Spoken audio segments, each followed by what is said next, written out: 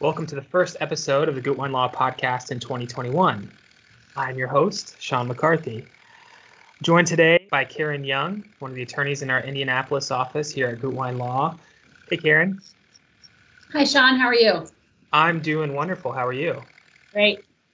Great. So before we jump into this, why don't you just give us a quick introduction about what you do and maybe what you've been up to over the last 12 months or so? Absolutely.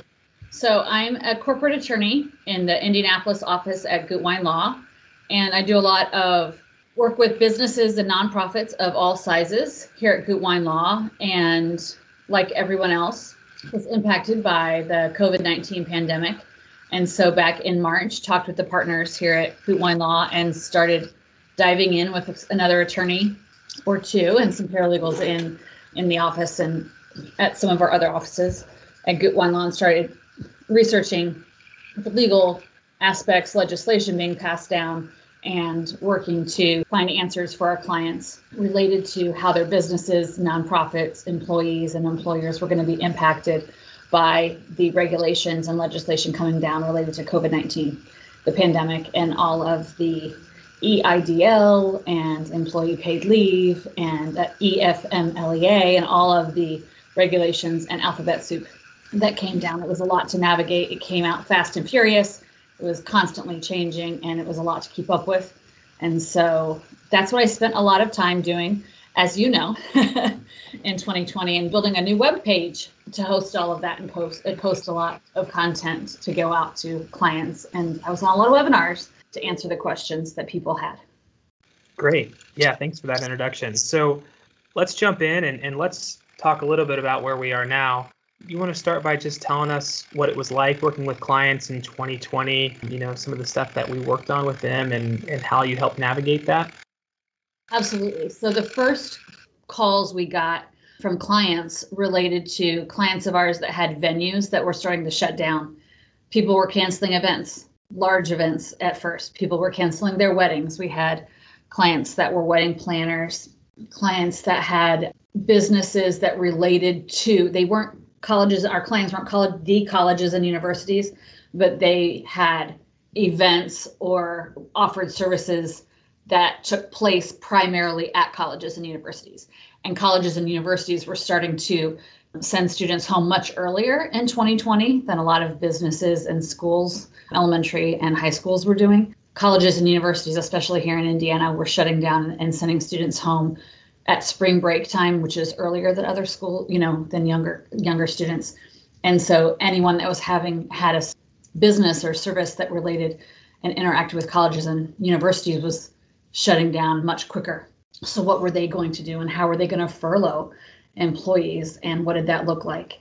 And although, sometimes employers can get a bad rap for a variety of things, it's not really the case, and employers facing massive layoffs or furloughs is a very hard thing to face and deal with, and how to do it well and how to care for their employees in the best way that they can. So walking folks through that. And then small businesses, small offices like realtors, hair salons, sole proprietorships, landscaping companies, construction businesses, things like that might not have a lot of employees, but they are high dollar amounts, and what to do there, how to start applying for COVID relief, what was possible. And then it bled into businesses and clients that saw supply chain effect, crossing state lines, global supply chain effect, and where that started halting. So then furloughing large employee bases.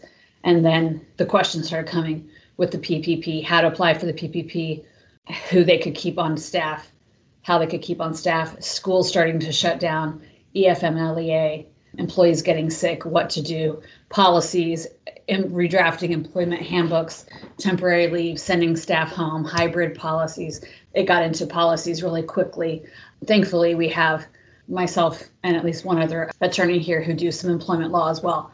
And so we were rewriting employee handbooks, telework policies, and work from home, return to work, COVID policies, and how to handle that. So there was this progression, all that went fairly quickly, of trying to keep up with clients, predict what clients were going to need, and get answers for clients who were in the midst of crises with their employees, sometimes with their own selves. Sometimes personally, I have a client who's a CEO, but also cares for her own parents in her home. So she's a caregiver of her parents who are over, in their senior years, very high risk of getting COVID, and she runs a business. So she had it at work and at home, dealing with all these issues and wanting to be cognizant of that and care for and recognize all that she was grappling with and getting her answers as quickly as possible. Great. Yeah, a lot of moving parts. Yeah, absolutely. Yeah. And so back in March, right, it was a little bit, I wouldn't say confusing, but it was difficult to navigate which businesses would be getting relief and what that looked like. And so can you talk me through what businesses and nonprofits were eligible to start receiving COVID-19 back in March of 2020? Yeah, the relief packages were, I think confusing is a good word, Sean.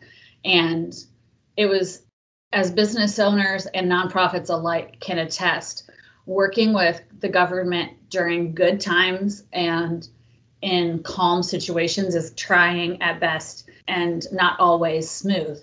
So working with the government under these circumstances and in these pandemic situations with so many moving parts and so many restrictions and people not accessible and things changing day to day was even worse.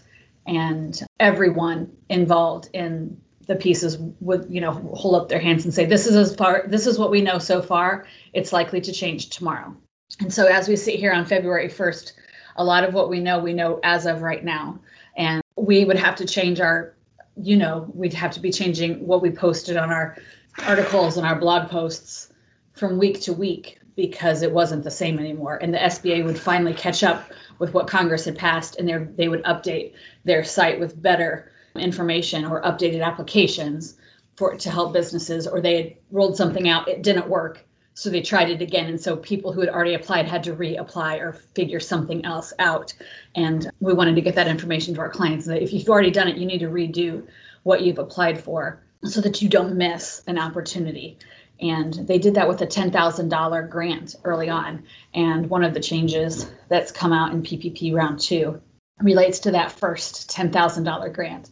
And so early on, the eligibility really related to your business had to have been in existence at least by February 15th.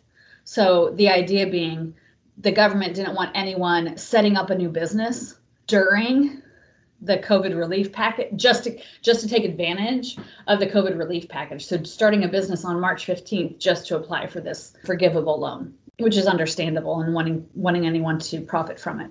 The point of the COVID relief was to help small businesses and nonprofits pay their workers, pay their employees, and keep their operations running during this coronavirus crisis, no one knowing how long it would last. The individual businesses and nonprofits that were eligible were small for-profit businesses, tax-exempt nonprofits that were small, veterans organizations, even tribal organizations, self-employed individuals, sole proprietorships, and even independent contractors.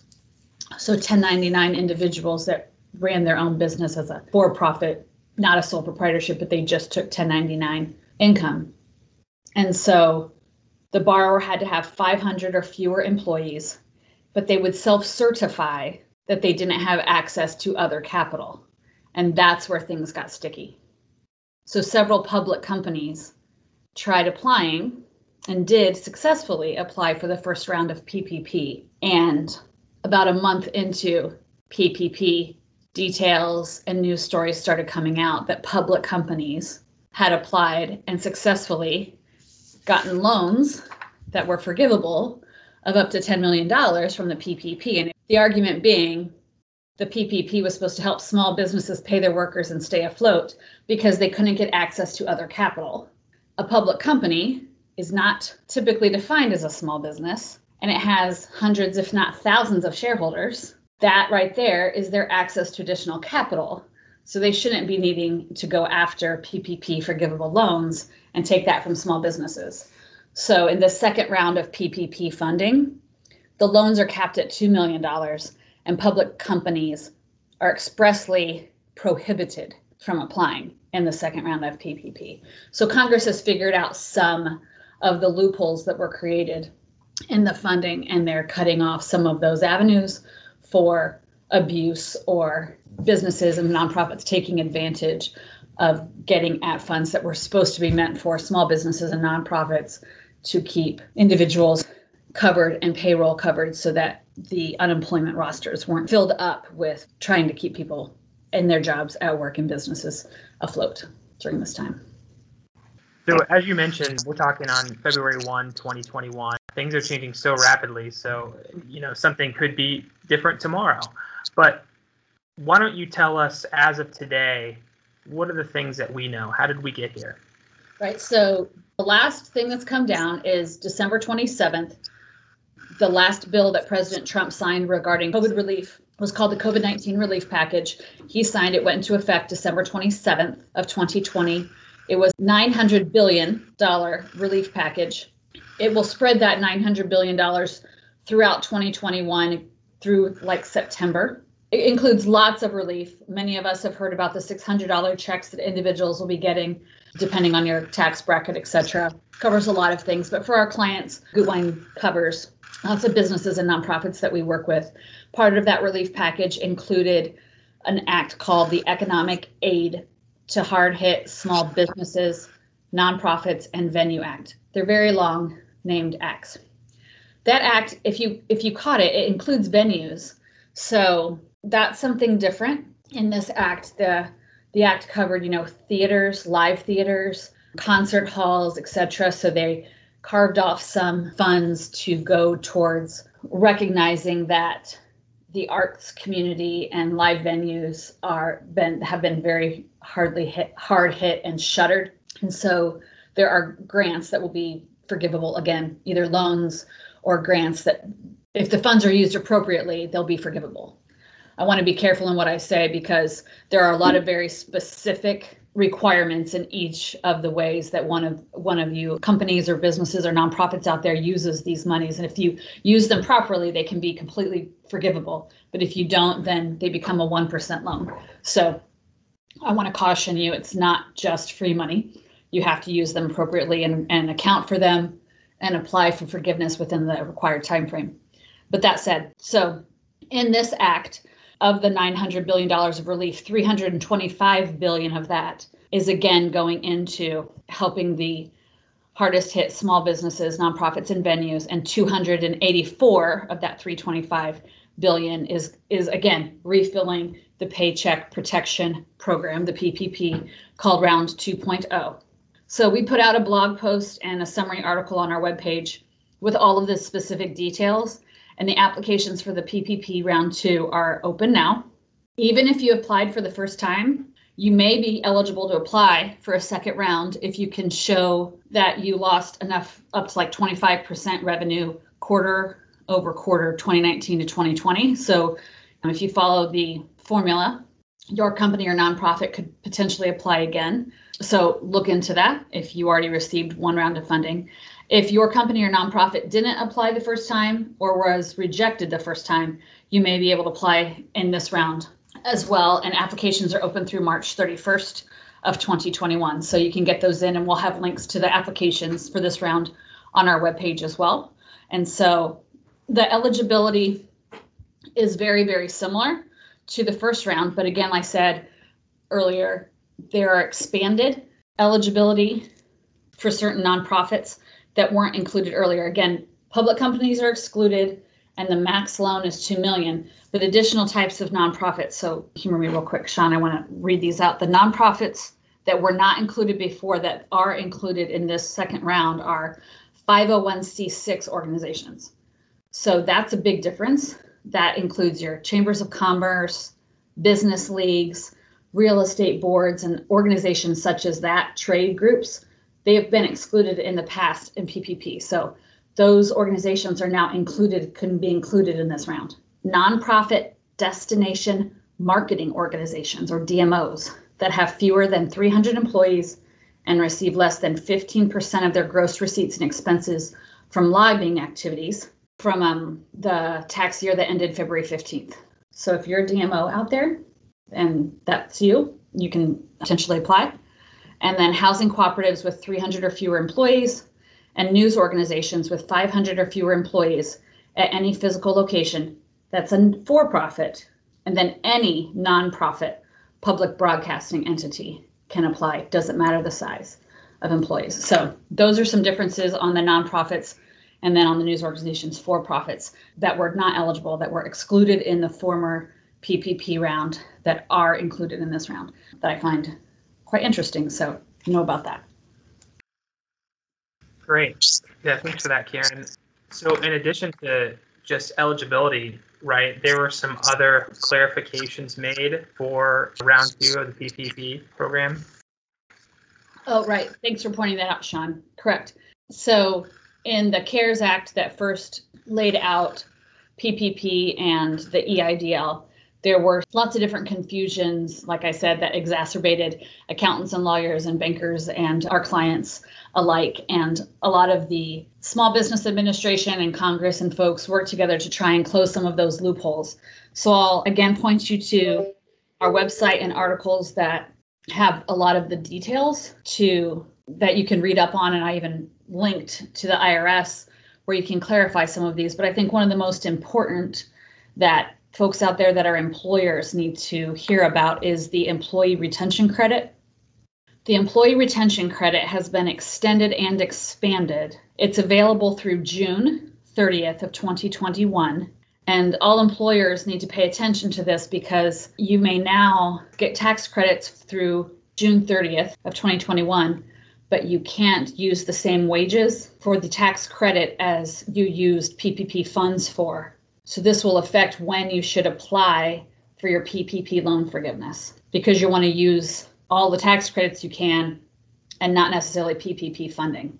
So a company or a nonprofit might want to delay applying for loan forgiveness until you've received all your employee retention tax credits so that you apply for your loan forgiveness with the right calculation of your 60% of payroll, 40% of expenses properly. So that is retroactive to the effective date of the first wages paid after March 12th, 2020. So it's very technical. You need to maybe speak with your payroll department, your accounting team, etc. But that's something that all employers need to pay attention to. And then again, I mentioned this earlier, another point that was clarified is that if you're a company or a nonprofit that received an EIDL grant of up to $10,000 in the first round of PPP that was issued, those grants are no longer required to reduce your PPP loan forgiveness. Rather, that's now truly a grant, which is a really nice benefit if you received that. Another clarification is that expenses that businesses and nonprofits bore to seek PPP loan forgiveness are considered deductible for federal tax purposes. So you'll need to know that by your filing for taxes this year in 2021 for 2020. So they clarified that in the Act.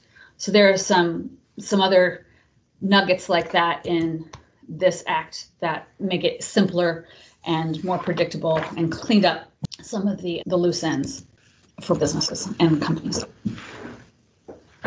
Thanks, Karen.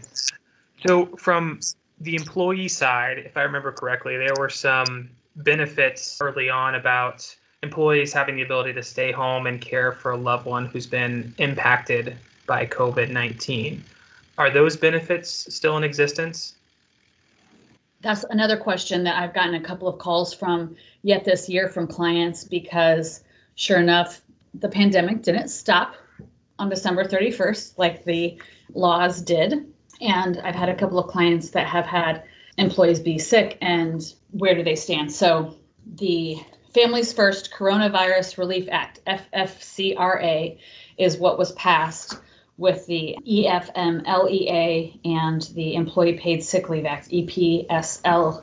And so fortunately, in December, Congress also approved a Consolidated Appropriations Act. So that extended the 100% payroll tax credit to employers so they can provide that paid time off and get that payroll tax credit back for offering that paid time off. However, Congress did not continue the mandate. meaning employers may give that paid time off to employees, but they're not required to any longer, like they were when the Family's First Coronavirus Response Act was first passed back in March. It was required to. Obviously, employers don't want the sickness to spread around their workforces, but they will still receive the tax credit benefit if they choose to allow employees to take the paid time off. But the employers don't want to have to debate whether or not an employee is lying. And I've been in the situations where I've spoken to some employers that are in that situation.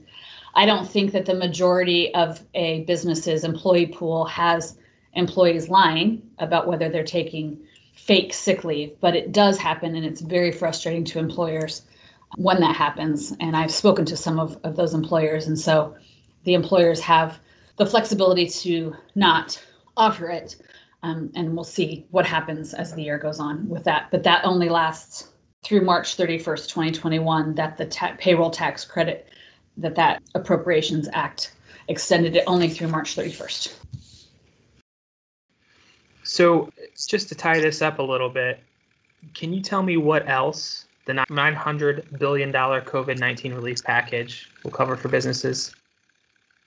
Right. There was some individual relief in that relief package, but for our clients that are mostly businesses, they will see special charitable contribution provisions that were enacted in 2020 will now last through the end of 2021. There are some tax breaks extensions that some will be permanent, that were going to expire at the end of 2020. Some of those tax breaks will last permanently. There's a restoration of the 100% business meals deduction for 2 years that will help the restaurant industry, was passed through that Relief Act. And then there was an extension of the time allotted for repayment of employee Social Security taxes. That's also deferred through the end of 2021. There's a specific provision related to federal contractors. I don't know how many of our listeners this will impact, but a provision of the CARES Act allowed federal contractors to keep their employees on payroll even when the federal facility and job site was closed to contractor personnel. That has been extended to December 31st, 2021. So for any of our listeners that have federal contracts, that extension also went into effect. So there's, like a lot of these bills, there's a lot packed in the 5,000 or so pages that you have to read through. Yeah, that's a lot of information. And there's still more to come. So tell me, Karen, as we mentioned, we're talking on February 1, 2021. As of today, what are some things that we don't know? So February 1st, the new administration's taken place, passed a variety of executive orders related to COVID-19. And before the Biden administration was even inaugurated, they presented the American Rescue Plan on January 14th. That plan was expected in its original form to cost $1.9 trillion. Obviously, that received a lot of pushback. Just yesterday, January 31st, the Republicans responded, asked for a sit down, and they responded with a counterproposal that was only $600 billion. And that's only 32% of what President Biden's original plan asked for. So in the coming weeks, we're going to see a lot of back and forth, I can imagine, and we're going to wait until something actually gets inked and signed. Presumably that will be before March 31st, when a lot of what is set to expire from 2020, March 31st, is going to come out. And so hopefully I expect and can, look into my crystal ball that's very cloudy. And I expect to see, for the relief packages for businesses, I expect to see a lot more of the same. And these fixes and cleanups and, some of the loose ends that the SBA and Congress have worked together to fix and loopholes to close, I hope those continue, and I expect that they will. They have figured that out. For individuals, I don't think the formula has been found. I think the arguments over what individuals and families, what unemployment will look like, that will continue to be up for debate and be a lot in the news. I think you're going to continue to see this piece, like the arts and venues, that will continue to get more play and special treatment. I believe more funding will be earmarked specifically for schools and childcare facilities. I didn't mention that, but some of the funding in the $900 billion package went to childcare facilities. And I think the difference in some of the executive orders, and it won't affect businesses directly, but tackling the, distribution of vaccines and herd immunity and tackling that and having individuals being able to be around one another once more will affect businesses. Again, then businesses can open up and people can get out and be healthy, and it can, look post-COVID again. And that will lead to positive outlook for businesses again, financially and economically and on a personal basis and professional basis. So I think that's what we don't know, but I'm hopeful for what that will look like. But I'm going to, sit back and wait and see what this American Rescue Plan ends up being in the coming weeks. Yeah, thanks, Karen. Yeah, as I said, that's so much great information. Really appreciate you sharing that. It's so tough to navigate, so it's great to have you on top of everything for the firm and for our clients. So really appreciate your time. Great to be here. So that we'll sign off today. As we said, this topic changes all the time. So just to stay up with the latest information, you can find blog posts and articles on our website. It's gutweinlaw.com. Up in the right-hand corner, you'll see COVID-19 resources, and that's where you can find the latest information. If you have any specific questions, you can reach out to Karen, karen.young@gutweinlaw.com. In the meantime, stay well. We'll be back here soon with a new episode. Thanks, everyone, for listening.